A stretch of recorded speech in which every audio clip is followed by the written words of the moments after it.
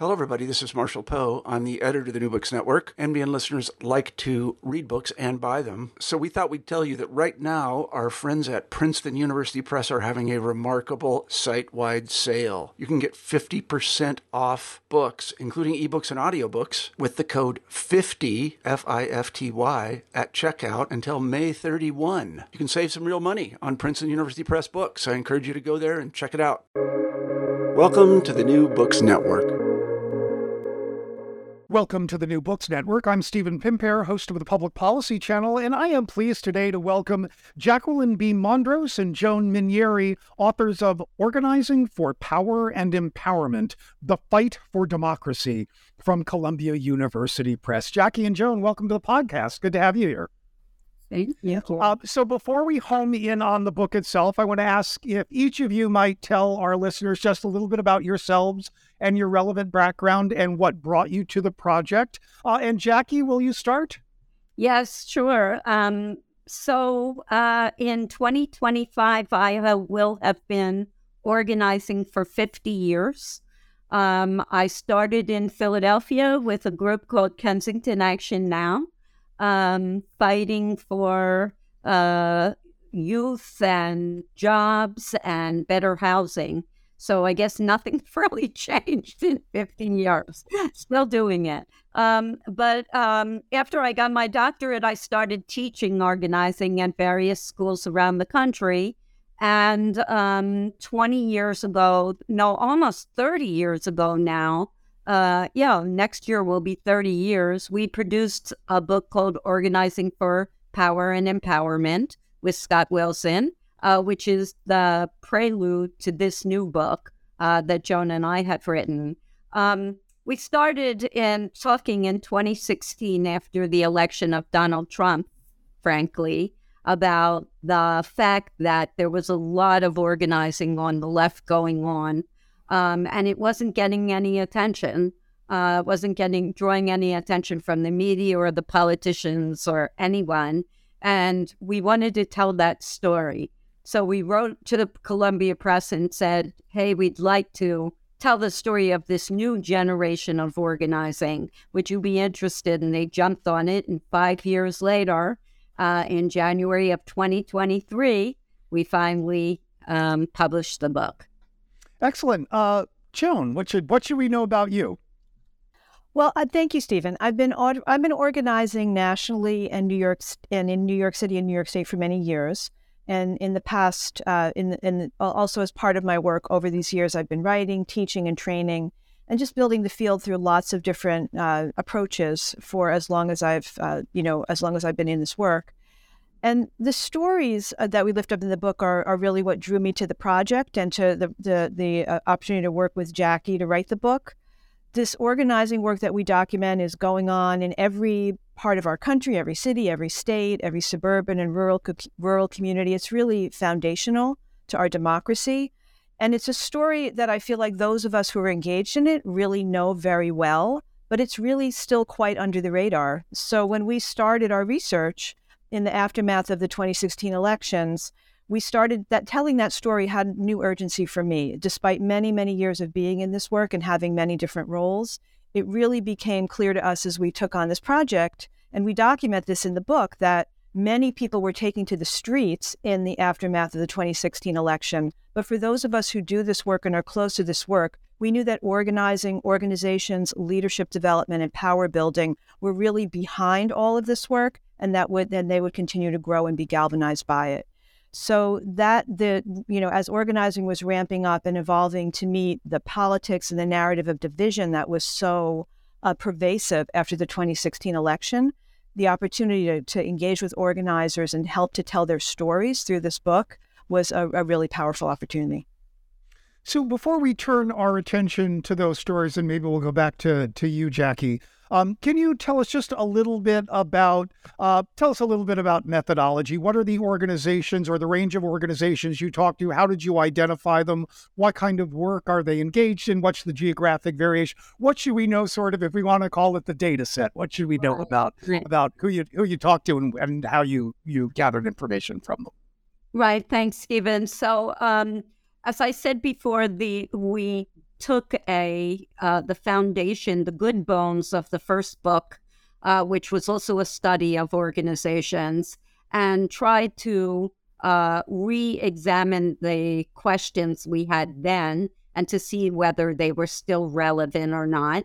We used 13 key informants, people who were executive directors of foundations that funded organizing, some people from the training centers, some people from labor unions, etc., to give us advice on what should we be asking today.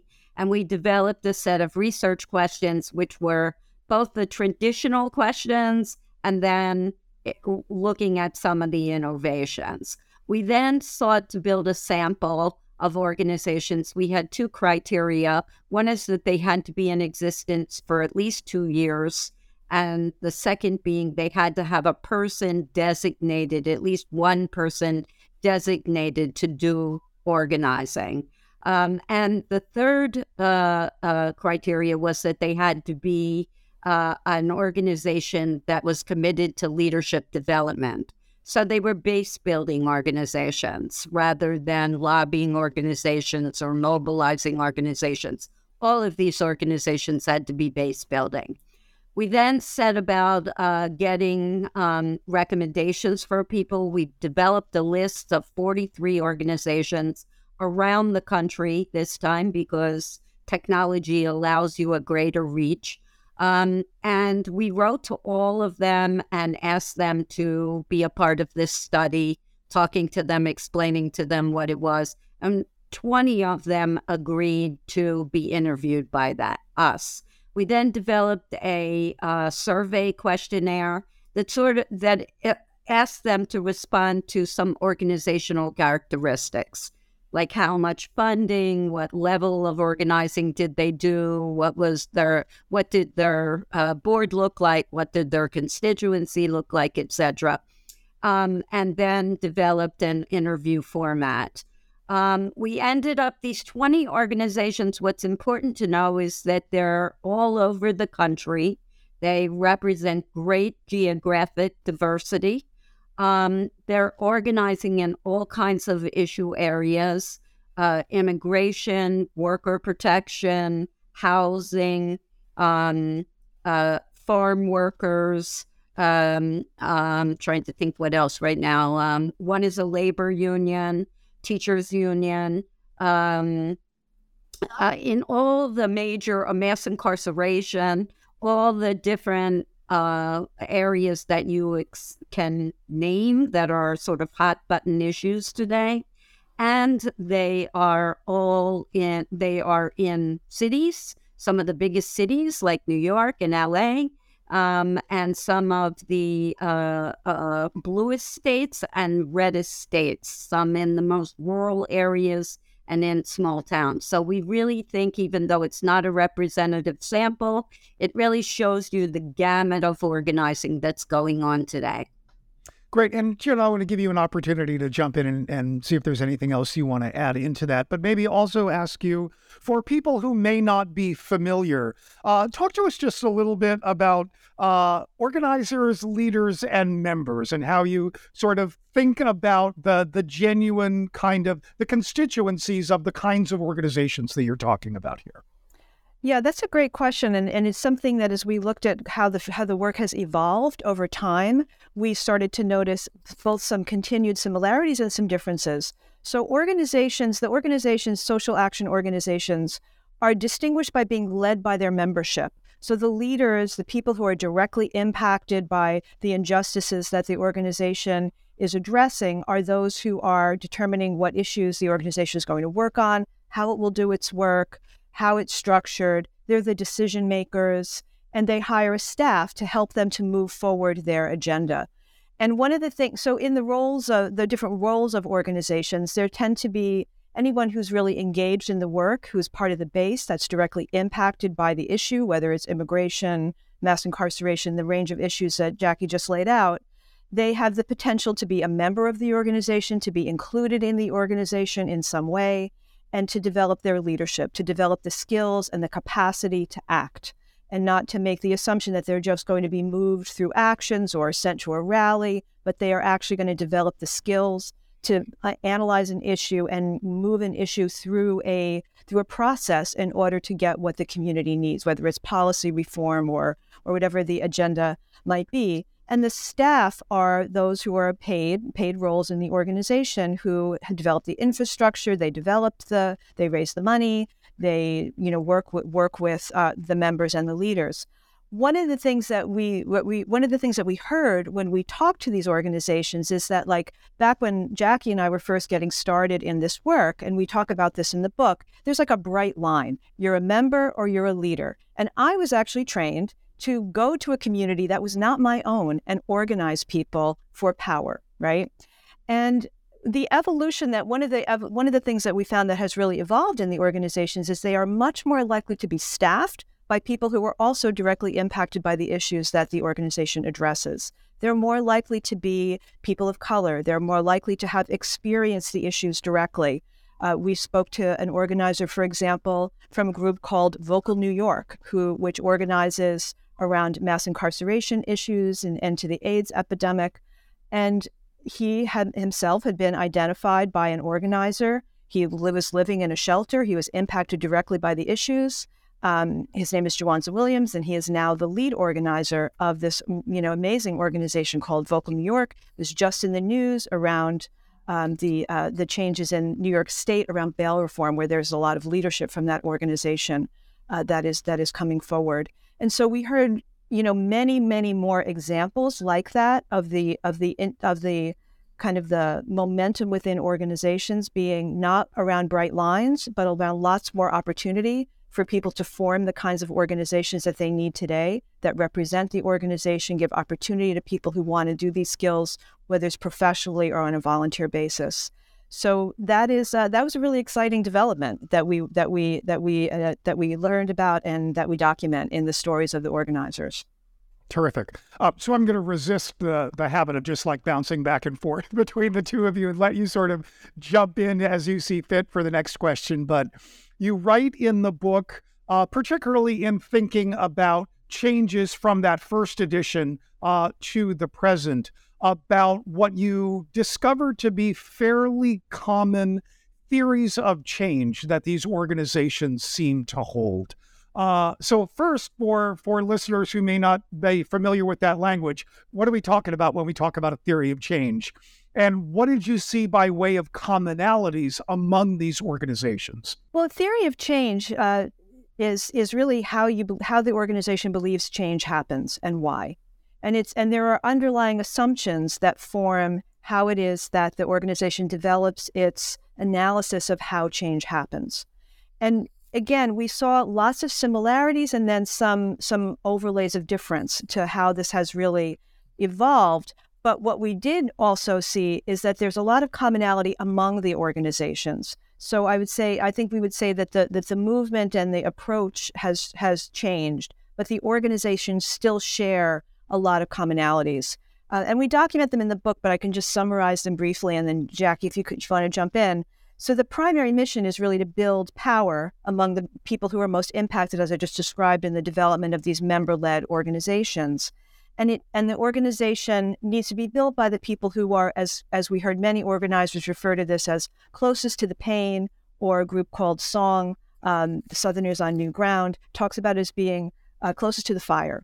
And so the organizations talk about those who are most directly impacted are the ones who really know best what they need in terms of the solutions, and they are trained and supported and galvanized by the organization to achieve that. The role of leadership in the roles of leadership in social action organizations also informs their understanding of how change happens. We can talk about organizations being leaderful is a concept that we heard a lot from organizations, that there are many leaders, there's not just one leader. That has long been the case in community organizing and social action, but we saw that again moving throughout the whole construction of the organization, not just from the volunteer leaders, but also in the staff, the board, the overall leadership of the groups.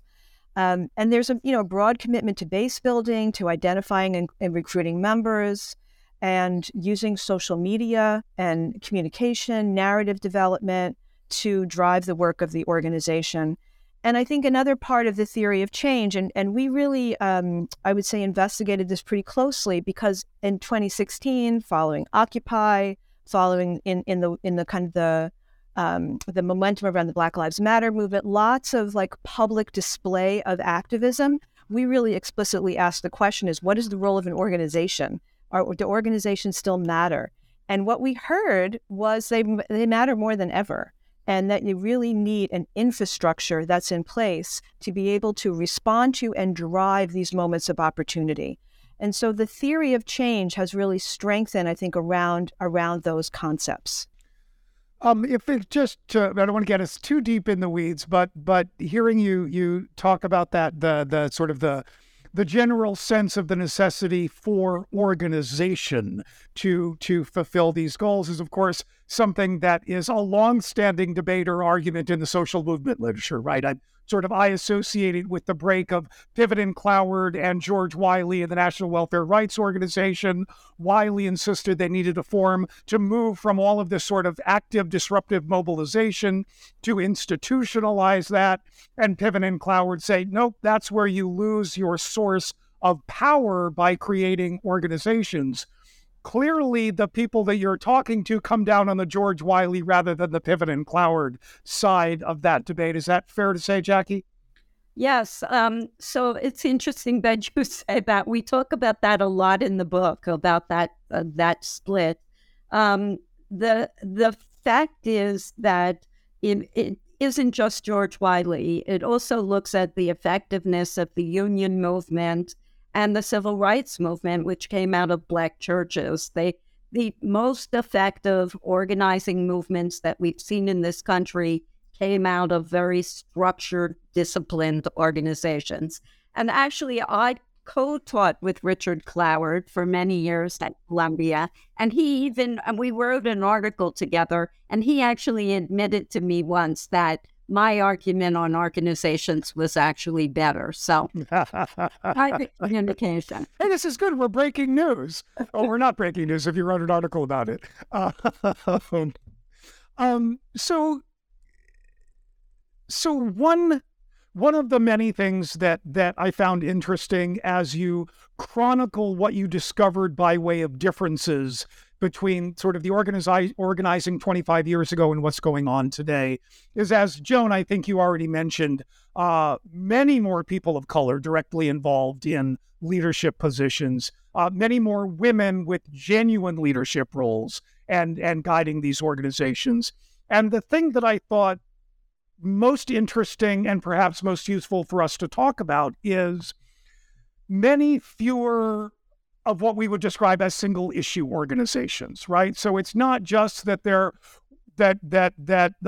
this organization is working on immigration issues and only immigration issues, but they are recognizing that their members who may be confronting challenges around immigration status also have multiple identities and are parents and are workers and are students or teachers, and that these organizations seem to be doing a much better job of recognizing that complexity of people's identities and trying to build power through that. Can you talk a little bit about how you see that play out and say some more about that? Of course. I think there's a couple of things inherent in what you just said, Stephen. And I would say there's two ways that we lift up in the book to look at this. And one is based on the work of Kimberly Crenshaw around intersectionality, sexism, patriarchy, and racism, combining to create pervasive injustice, right? There's literature and a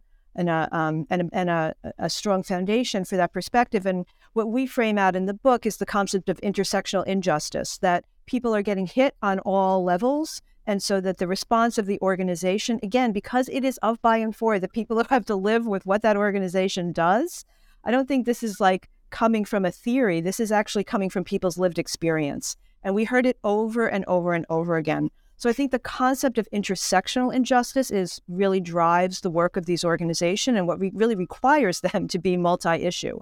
And the other is the concept of it's not either or, it's both and. And we talk a lot about that in the book. And we heard it, in many, many different ways from these organizations, that everything has to have a both and approach. You can't be one thing or the other. You constantly have to think about how things join. Jackie, you want to add anything to that, or any, say, examples that you think are particularly telling or interesting you might want to share? Yeah, I think I would add that even in the most homogeneous white communities, the organizers are trying to find ways to make the organizations and the organizing multiracial. And that's very important. And an organization in Iowa, for example, in sort of farm country Iowa, very white, they built relationships with the Native American community around native foods, and they built relationships with the Black communities in the cities around gardens and producing food in gardens and feeding people from there. So they're always thinking, how do we make this about intersectional injustice, even in the places that normally wouldn't think about it? And in the organizations that you became familiar with, those were not sort of window dressing or merely rhetorical gestures toward that. That was a genuine commitment to building broader-based coalitions? Not at all. I think about the organization, again, in rural North Carolina, which was building their listening sessions on anti-racist ideas. So they were walking around, talking to people in white rural North Carolina, asking about race. That's how deep it goes. Very impressive work. And I think another example is the work that we document in the book in organizing Walmart workers, where they're using a lot of technology to, whether it's Facebook or social media or any apps, to engage or to engage people with one another, engage them with the organization, in addition to their live interactions, and then facilitating all of this work across all of these platforms to bridge division and to get people talking to one another and understanding their commonality. So it is really, we've heard people over and over again say, this is the hardest thing we do. Yeah. Is sort of building those connections and making real that commitment to broad-based participation and inclusion. So you can imagine having these conversations in places like rural Indiana, because this is actually the Trump base that they're trying to organize, but they're trying to do the kinds of conversations, dialogue, reflection that allows them to think in new ways. And if memory serves, you do talk in the book a bit about what political scientists call deep canvassing, right? About sort of, you talk a little bit about the organizations you see doing that kind of work and what the challenges and opportunities of that are? I think probably the best example that we could point to would be Down Home, North Carolina, the group the organization that Jackie just referenced. They really started after 2016 with a New York trained organizer going to live near her, be closer to her where her family lives. She didn't grow up in North Carolina, but was going back to an area where she had family and some connections.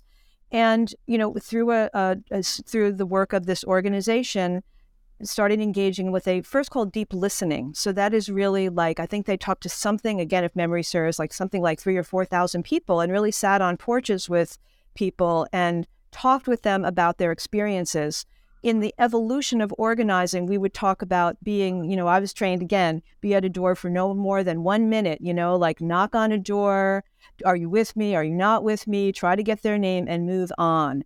And that has really changed because people really need to talk, and they really need to talk through a cacophony of influences and media and real pain that people would hear on people's porches and at their doorsteps in rural North Carolina about what it is that they could do to make their world better and to make their lives better. And so from the process of deep listening and really hearing what the issues are, the role of deep canvassing then comes in to say, okay, what's the issue? And now how do we press on that issue so that we can, again, bring more people together around what's important to us as a community, but not everybody understands in quite the same way. And so the combination of these open listening sessions and then the deep canvassing to move an issue forward, that's a really good example of the work in Down Home, North Carolina.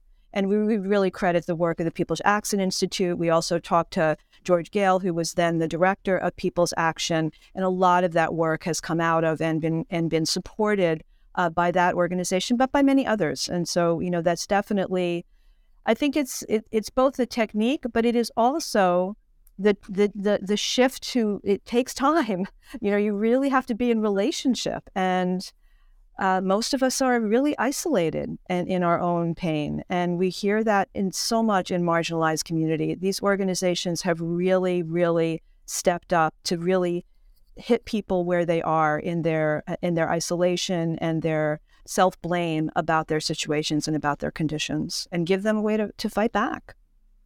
And this is presumably the space where people who may think of themselves as on opposite sides of the political ideological spectrum may come to understand that they actually share very common concerns and have more in common than perhaps things that divide them, right, in the best case scenario.